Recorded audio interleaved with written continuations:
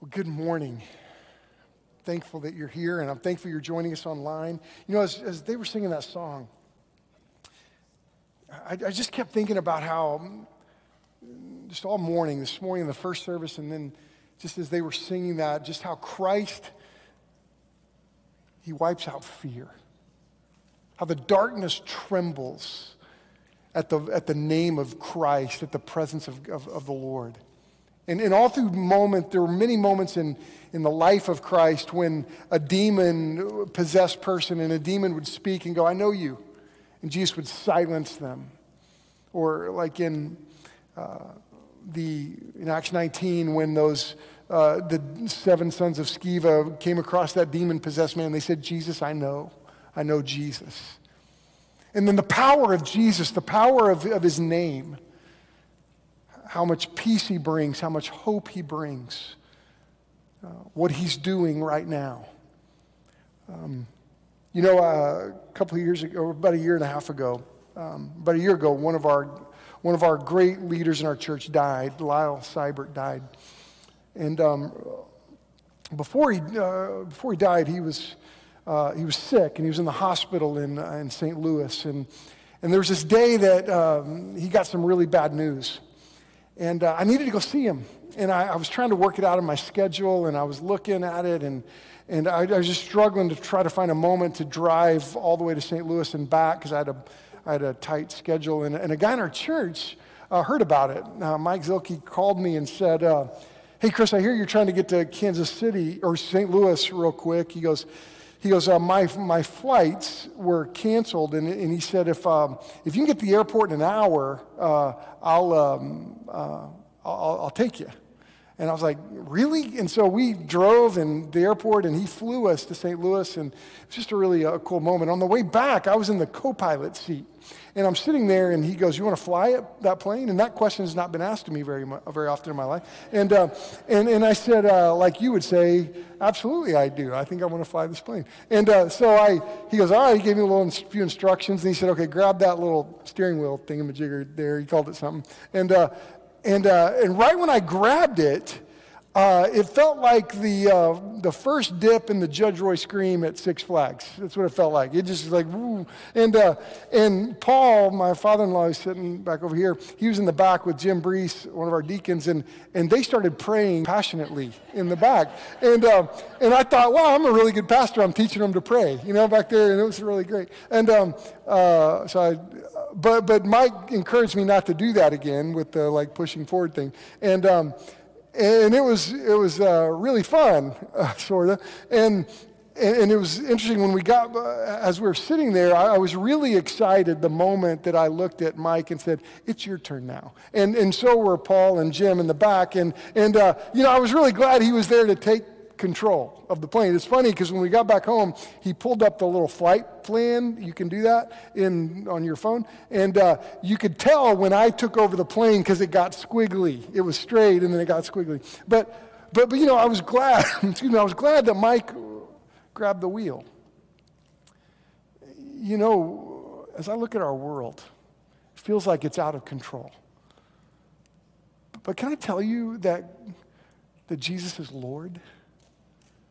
That everything that's going on in the world is not a surprise to God.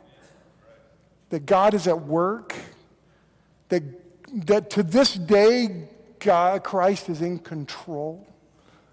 And as I think about our church, and it's interesting because with all the tension, with all the confusion, with all the fears, I am grateful that we serve the God who controls everything. We do. That's who we serve. We get to experience the blessing of living under the lordship of Christ. That Jesus is Lord. In the midst of all these tensions, in the midst of the craziness of our world, look, God has prepared us for this moment. We are a church that's battle-tested. We are ready for these times and these days. And as I think about the world that we're in, we don't need to be fearful. We don't need to be afraid. And right now, God is preparing us and preparing to use us as missionaries in this world. One of the things that's on our heart today as we look at the book of Colossians, we are building a missionary mindset here, seeing ourselves as missionaries right here, right now. And the book of Colossians is a beautiful book for us to study, and we're going to be in it for a little while. And you see, this Epaphras was this leader who came to Colossae, and he grew up in that place, and he was saved, and he went back to his hometown and started a church. And when I think about the church that they started, it was so impactful that Paul wrote a letter to this church. And that's what we're in over the next several months. And when I think about our church, we've got a calling to this place, to this time. And God's at work in our lives. And we say our purpose statement like this, that we're here, our church exists to love all people to Christ, to equip them on their journey with God and one another. When we look at the world we're in a world that desperately needs Jesus. And we're called to be in the middle of it. We're called to be in this world, but not of it. We're called to be in engaging this world. And we live out this purpose statement by, like today, we're worshiping together. We're coming together and learning how to love God and learning how to love others by singing praises to the Lord. We are working in multiple environments to connect God's truth to our daily lives. That's why our Bible studies are prevalent, and we're working at looking how God's word fits every day. We live together. I'm grateful as I look around our church, I'm grateful that we can walk into these uncertain days side by side. We're a church. And we have resources, we have strength together, and we need to live in community together, in life together, pushing one another, encouraging one another, challenging one another. We get to live here as ambassadors for Christ. We represent Christ to this world. And when I look at the future and some of the challenges that are in front of us, I just look at incredible opportunities to be an ambassador for Christ where we live. Now, Colossians is a great book. If you have your Bibles, we're going to be in verses 18 through 23 of chapter 1 today. And so if you have your Bible, stand with me and let's read this passage, because it's such a great passage of Scripture. Verse 18 says this, "And he is the head of the body, the church. He is the beginning, the firstborn from the dead, that in everything he might be preeminent. For in him all the fullness of God was pleased to dwell, and through him to reconcile to himself all things, whether on earth or in heaven, making peace by the blood of his cross. And you, who once were alienated and hostile in mind, doing evil deeds, he is now reconciled in his body of flesh by his death, in order to present you holy and blameless and above reproach before him. If indeed you continue in the faith, stable and steadfast, not shifting from the hope of the gospel that you heard, which has been proclaimed in all creation under heaven, and of which I, Paul, became a minister." And this is the word of the Lord. Thank you. You may be seated. Now, have you ever heard the word syncretism? Have you ever heard that word? Syncretism, it describes this, I see it as a temptation to unite like all these different beliefs and religions and thoughts about God, and it unites them, and it tries to take the best of them into like this greater understanding of God. We live in a world that is prevalent, that and if you've paid any attention to the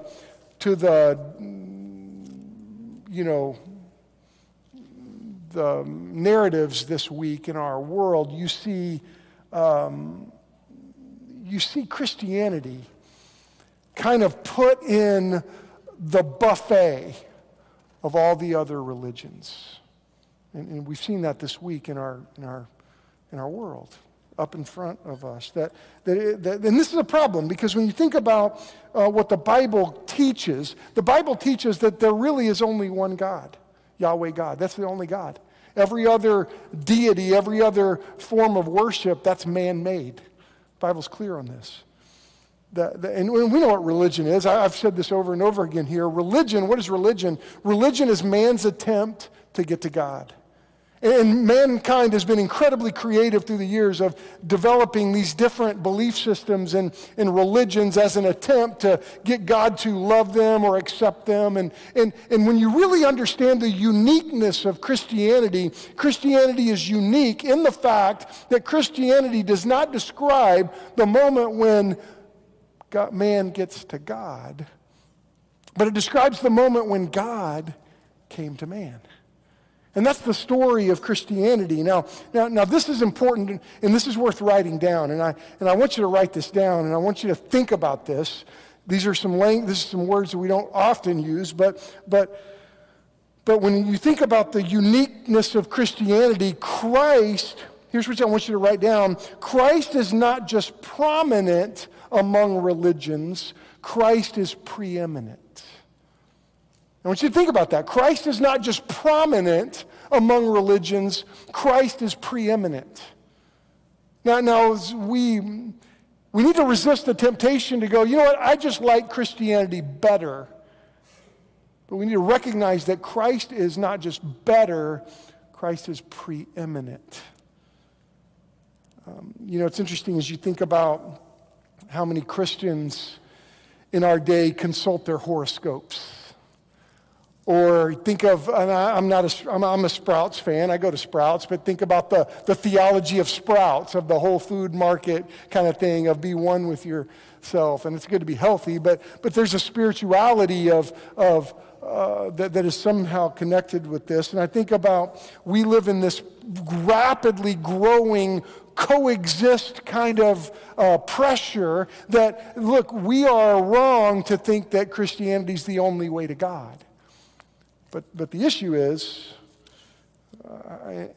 he is the only way to God. He is God. And to miss Jesus is to miss God. To see Jesus is to see God. And this is critical. And even like right now, I think that even our church has the temptation to maybe dilute our faith. And when I look at Colossians, it's an interesting and relevant letter because even the church at Colossae, they were pushed to dethrone God a little bit and to accept all the other religious ideas. You got to realize this is first century Rome, where it was very pluralistic. And you know what I mean by pluralistic? It's that there are many faiths and many beliefs. And when I look at this letter, it's a relevant book because the people of Colossae, this church, were facing some threats, some heresies. Heresies mean it's a false teaching, and there were false teachings coming into their church, and it was this Eastern philosophy that was growing, this threat of Jewish legalism called Gnosticism that was impacting the church at Colossae. There were these rapid man-made philosophies that were growing in the first century, and you see that. We study those in philosophy and in theology. There was dietary legalism coming against the Colossian church. There was a temptation here in the church at Colossae just to include Christ as one of the smorgasbords of religions. But when you look at this letter, it confronts these mistaken beliefs. And when I look at us, and I look at our world, we've got to confront these mistaken beliefs. Now if you're taking notes, point number one is this: we need to recognize that Christ is clearly in charge. And I'm grateful for that. I'm grateful that we live in a world that Christ is in charge. Look at verse 18. It says this about Christ, and he is the head of the body, the church. He is the beginning, the firstborn from the dead, and that in everything he might be preeminent. Now it says this, that Christ is the head of the church. Christ is the head of this church. Now there are many images and metaphors in the scriptures that talk about the church. One of the most common is that the church is the body of Christ. We see that in Romans 12 and 1 Corinthians 12 and Ephesians 4, that what we are as the church, we're the body of Christ. But when it comes to like our church, I'm not the head of this church as the senior pastor. Christ is the head of this church. We are the body of Christ. And this refers to, this is a connection that all believers in Jesus have, all those that are like-minded churches and like-minded brothers. We look at Christ. We make sure that Christ's name is clearly praised. And this has got to be the truth for us, that we are individuals and we are a body that Christ's name is praised. Now that means when you think about, he is the beginning. The Greek means that he's in charge, he's the leader, he's the ruler. The beginning means he's the originator. That Christ is the originator of this church, of our church. He's the head of the church. Jesus supplies our church through his Spirit. He gives gifts to us. He leads us. He provides for us. He directs us. And when I think about the world that we are in, aren't you comforted to know that Christ is going to direct us? Christ himself is going to lead us. And this is why, as we think about Christ being the head, Christ being the originator, his will is continuously sought. And what I want us to be is a church that seeks the will of God. And here's what I want you to know, that God doesn't keep his will hidden from us. God does not hide his will from you. You can know the will of God. Not only can you know it, we are commanded to know the will of God. Ephesians 5:15 through 17 says, "Be careful then how you live, not as unwise, but as wise, making the most of every opportunity, because the days are evil. Therefore, do not be foolish, but understand what the Lord's will is." That we are called to know the will of God and understand the will of God. And when I think about our focus, has got to be on Christ. And one of the things I'm praying today is that every one of us, whether we're watching online in our living rooms or whether we're in this room, that we leave today with our focus being on Christ alone. This has got to be the case. Look at verse 18 again. It says Jesus is the head of the church. He's the beginning of the church. It says he's the firstborn. Now, how do we reconcile that? We saw this last week. Misael was here last week, and I was at Calvary, but we were looking at verse 15 of Colossians 1, where it says, he is the image of the invisible God, the firstborn of all creation. So Christ as the image of God, like when you want to see God, look at Jesus. Christ is the visible version of the invisible creator that the Bible speaks of and that the world has come to recognize. And it's interesting as you think about Christ, it's said of him that he's the firstborn. Now we have to wrestle through this idea because we know about Christ. He wasn't created. Christ was eternal. The Bible reveals the eternal nature of Christ. How do we understand firstborn? Well, that firstborn language, it's interesting. Firstborn really means first rank. I want you to flip in your Bibles to Psalm 89. Flip over to Psalm 89:27. I want you to see this. Because we wrestle with this. What do you mean by firstborn? In Psalm 89, verse 27, this is a psalm of Ethan. And he's talking about Solomon here. And what does he say in verse 27? I will appoint him to be my firstborn, the most exalted of the kings of the earth. Now, this is talking about Solomon right here. And Ethan is mentioning Solomon as the firstborn. Now, if you study your Bible, you know David had quite a few sons. Solomon was one of them. He was the greatest king that's ever lived. He was the most wealthiest man that ever lived, past, present, or future. No one will ever be as wealthy as Solomon was. And it says right here in Psalm 89, he was the firstborn. Now, how do you reconcile that? Well, it means first rank. It's the first ranking. He was the blessed one. He was the first ranked in all creation. So when you look at verse 18 of Colossians 1, the firstborn from the dead, it says, that in everything he might be preeminent. Paul was saying Jesus is the first rank. He was the firstborn of the dead. What do we do with that? Because when you look at Jesus, he wasn't the first one to be raised from the dead. We know that. So how can he be the first born from the dead? Well, this is the same concept. Paul is making the point. Jesus' resurrection was the most important resurrection. And I get this. And I'm grateful for this. Like when I think about Christ and his conquering the grave. Oh my goodness, that changed everything. Like when I stood right here and preached Lyle's funeral. I was sad about that. Though we went to see him when he was in the hospital, he died not too long later. And I stood here and I preached his funeral. And though I was sad, let me tell you something. I was comforted by the fact that he's in heaven right now. Why do I know that? Because Jesus conquered the grave. And this is why Paul is making the point. Look, Christ is the most important one to be raised from the dead because Jesus was raised from the dead, we know that when we draw our last breath, it's not the end. And I'm grateful for that. And then I love what Paul does in this letter to the Colossians. You see that point number 2 is that salvation is clearly communicated. Now you got to take some notes on this.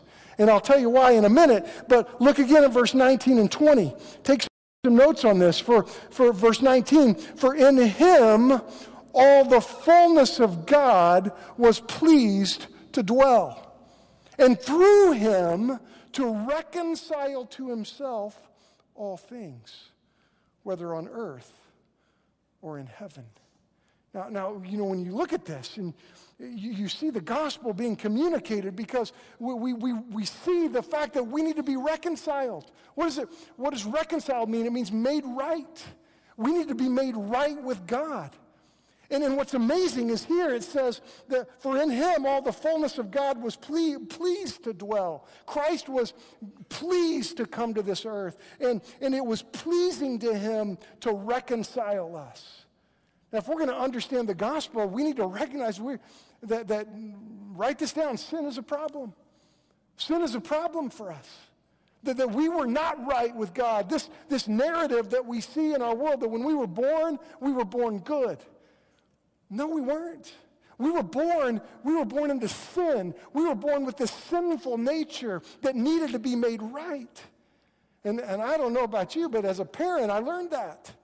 As I very quickly watched my kids' sinful nature come to the forefront from the very beginning. And we're all the same. We needed a Savior. We needed to be forgiven.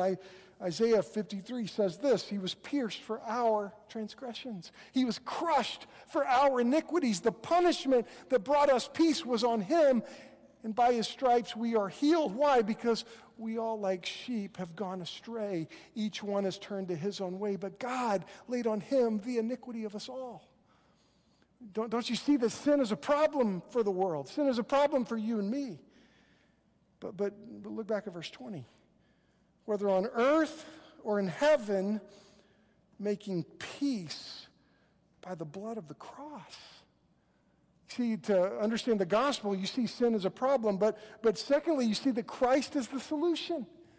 Christ is the solution for our sin. And in Romans 5:8 says, but God demonstrates his love for us in this, that even though we were sinners, Christ died for us, it says. And here we see that Christ made peace for us by the blood of the cross. You see, Jesus paid a debt he didn't know. Why? Because you and I owed a debt we couldn't pay, and we needed someone to wash our sins away. That's why Jesus went to the cross. That's why he did this. And as I'm reading through the Bible this year, and I'm in Joseph right now, and I know this week I'm going to get to the last plague this week in my readings. And remember the last plague in Egypt, and that was the moment that Moses said to God's people, he said, look, you've got to kill a lamb, and I want you to take the blood and put it on the doorpost, and when the death angel comes by, when he sees the blood, he will pass by you. And that's what happened, and their firstborn was spared because the blood was on the doorpost. And that was foreshadowing of what Christ was going to do, that it's the blood of Christ that forgives our sin. And when Jesus was on the cross, it was the final sacrifice.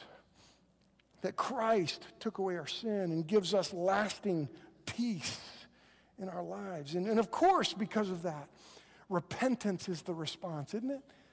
Didn't that happen to you when repentance, you responded in repentance? Look, we knew the wages of sin is death, but the gift of God is eternal life. We receive that gift of peace. And like Romans 10:9 and 10, if you confess with your mouth Jesus is Lord, you believe in your heart that God raised him from the dead, you'll be saved. We need to be saved. Now look back at verse 21 and 22. He says, and you who were once alienated and hostile in mind. That's what we were before we came to Christ. We were alienated from God. We were hostile in mind, doing evil deeds. He has now reconciled in his body of flesh by his death in order to present you holy and blameless and above reproach before him. Man, because of the cross, you and I are declared holy and blameless. We are made holy and blameless. Like justification means we were made just like we never sinned. Whoa. You know, I've said this over and over again. I'm kind of like a broken record on this one, but I want us to get it. It's like when I was standing here preaching Lyle's service. In that moment, right when Lyle drew his last breath, he saw holiness for the first time. We've not seen holiness on this side of eternity. We can't see holiness on this side of eternity. If God in all his holiness showed up in the physical presence in this room, we'd all be dead. Because the glory of God is too massive. And Lyle saw the glory of God the day he drew his last breath.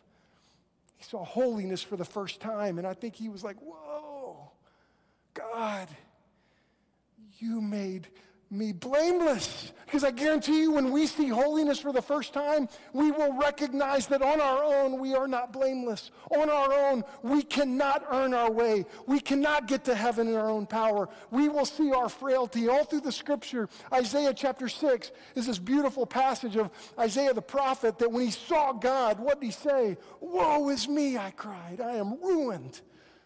For I am a man of unclean lips, and I live among a people of unclean lips, and my eyes have seen the King, the Lord Almighty. And let me tell you something. Isaiah was the prophet. He was the best guy on the planet. And yet he said, I'm unclean. Because when we come face to face with the holiness of God, those of us that know Christ as our Savior will marvel.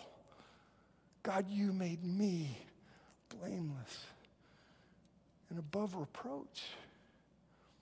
Because you know what? I feel the spiritual battle. I feel the attacks of the enemy. Often it happens when I'm sitting right there about to get up right here. But you know, because of Christ, God made us blameless. He saved us. And I'm so grateful today that the Holy Spirit came into my life. Because see, that's what happens once you're saved, once you repent, once you come to see the cross and Christ comes into your life, the Holy Spirit indwells you. The Holy Spirit comes into you. That's what happens when you're saved. And it's like Ephesians 1:13 and 14, a great passage to memorize. When you heard the word of truth, the gospel of your salvation, Ephesians 1:13, when you believed, you were marked with a seal, the promised Holy Spirit, who is a deposit guaranteeing your inheritance until the redemption of those who are in Christ Jesus. That when the Holy Spirit comes into your life, what does he do? He marks you. He leads you. He convicts you. This is why we need to lean into conviction. He works in us. He stays with us all the way to heaven. And I just want us to recognize that Christ will never leave us, will stay with us all the way to heaven. How cool is that? How amazing is that? All right, let's stop for a second. Do you know what I just did? I just shared the gospel with you. Do you know that every one of us need to prepare and learn how to share the gospel?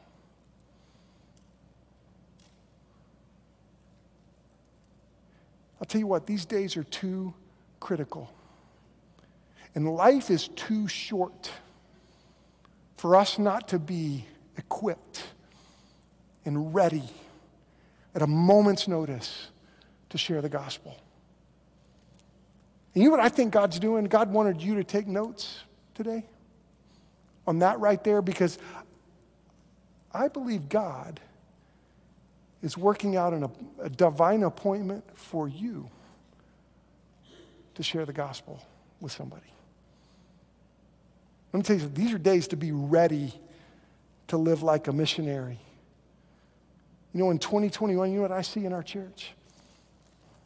Is that a missionary mindset is building in our church. Look, we are facing this growing coexist pressure. Now, the reality is, when I look at somebody that is pushing me to that, they're not my enemy.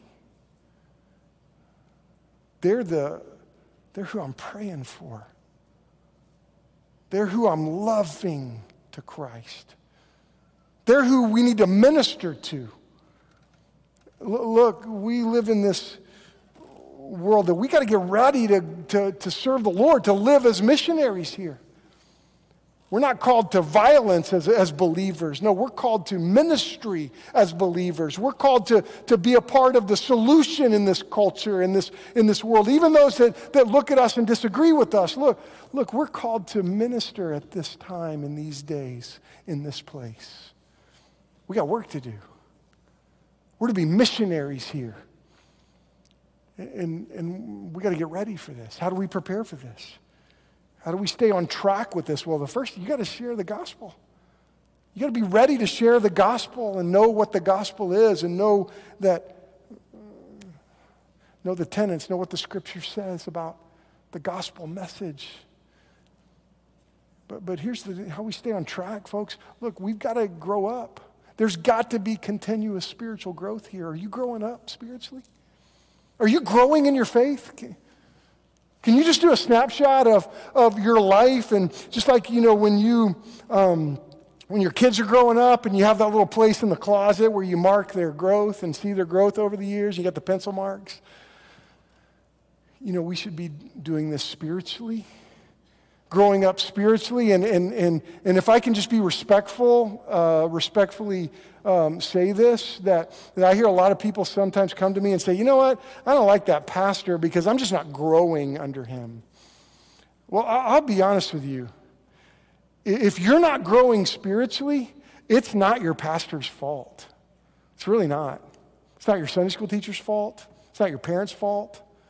What did God say in 1 Timothy 4?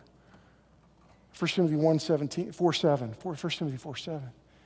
Paul says that have nothing to do with godless myth or old wives' tales, rather train yourself to be godly. And folks, we got to get some work in.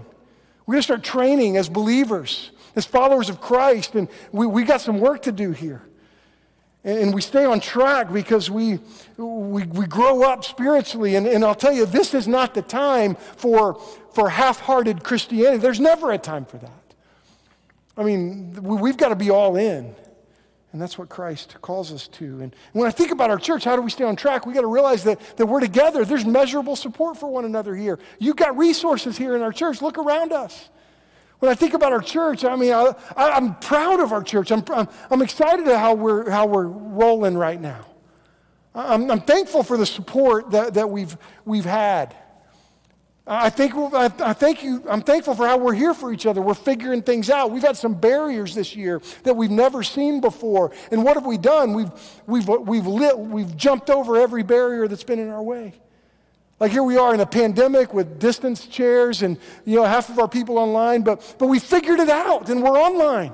One of my friends said this week that if you think no church is better than online church or a masked up church, there's a lot of people going, I'm not going to church because it's online, or I'm not going to church because I have to wear a mask. If you think it's better to go no church than that, then you're believing a lie from Satan. Because let me tell you something, we got work to do. And we've overcome some barriers, and I'm grateful. Because let me tell you, we got work to do. And you know what I've been doing for the last week and a half? I kind of get out of balance on some of these things, but I've been writing this report. And when I get in like writing mode, I kind of go weirdo. And I've been writing this report on our church. And last night I said, Robin, can I just help me do a page count on this thing? And I was up to 246 pages yesterday on our church. And don't worry, I'm not going to make too many of you read it, but a few of you are maybe. But you know, when I think about what God, I've been in the middle of what is God doing in our church, and I'll tell you what, I'm fired up about it. I'm excited about what the Lord's doing in our church. I've been taking the last 10 days to just really kind of get my mind around, my heart around what God's doing here. And oh my goodness, we're going to make a difference.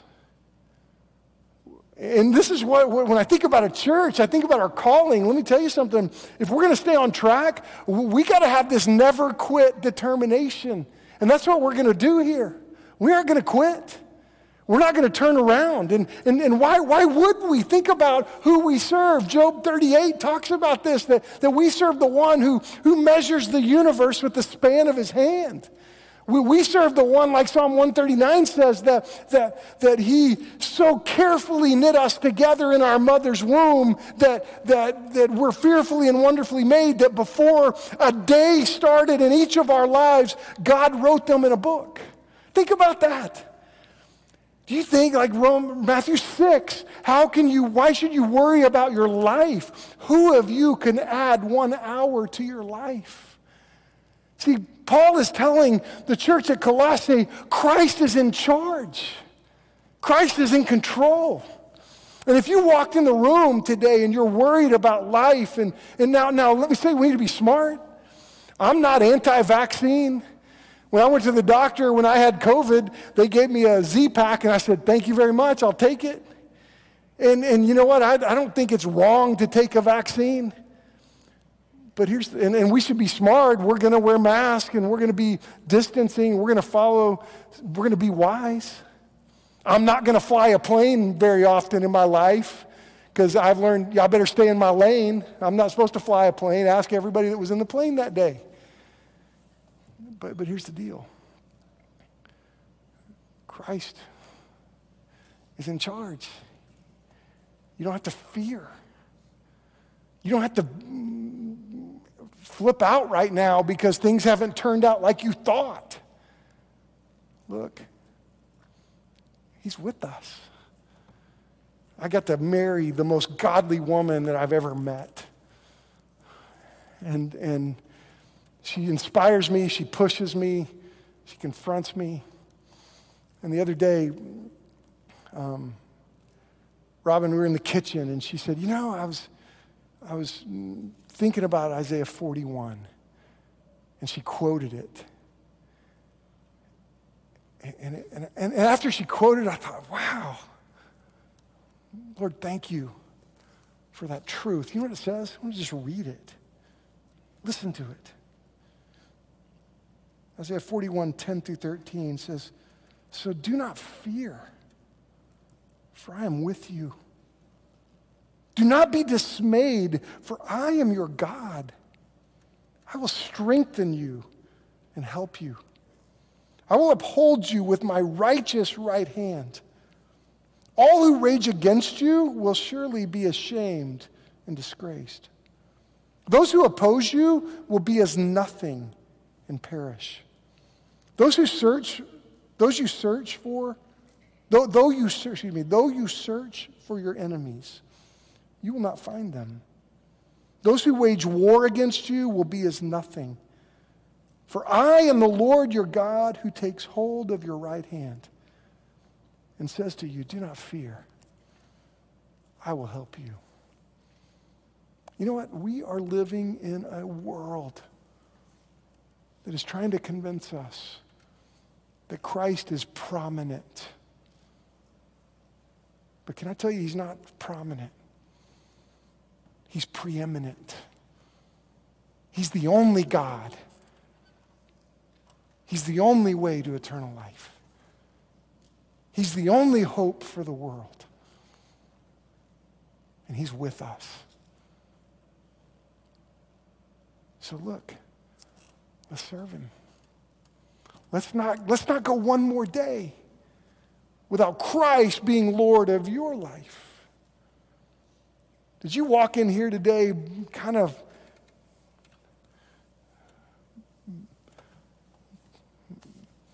maybe not focused on Christ? Josh, come on up. I want you to come up. Look, it's time today to make sure that you don't tune out on your television or on your computer without saying, Christ, you are Lord of my life. This is the time to not walk out of this room without saying, Christ, you are Lord of my life. Life's too short, and these days are too important for us not to be a church that lifts up Christ as preeminent Lord of all. You know, it feels like I felt in that plane. Lord, it was a dip for me. Took my stomach out. But I'm learning day by day, Lord, I'm going to let you, you're in control. I'm not letting you in control. You're just in control. I'm going to follow you. I'm going to look to you. I'm going to trust you. If you're here today and you don't know Christ, you have no hope without him. And I would be no kind of pastor if I didn't tell you that. You have no hope without Christ. And you could come to him today. In 1 John 1:9, if you confess your sins, he is faithful and just and will forgive your sins and cleanse you from all unrighteousness. If you've been running away from God,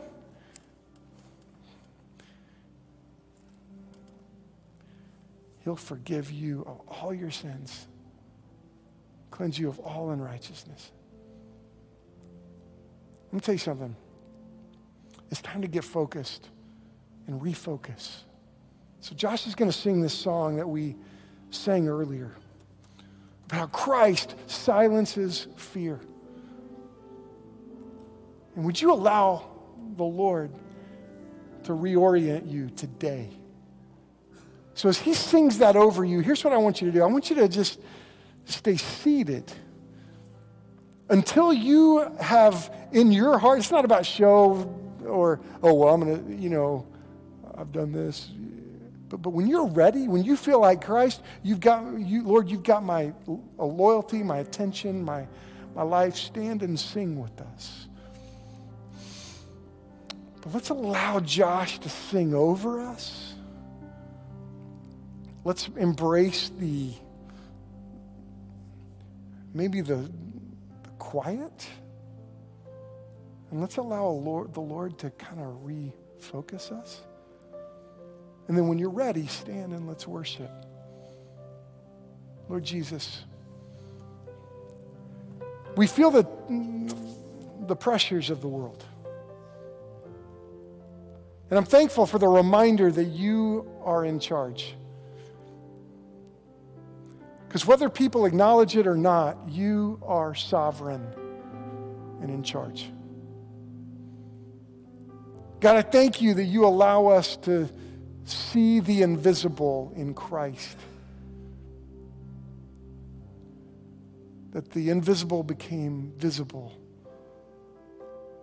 And Lord, I thank you that your Holy Spirit is working now.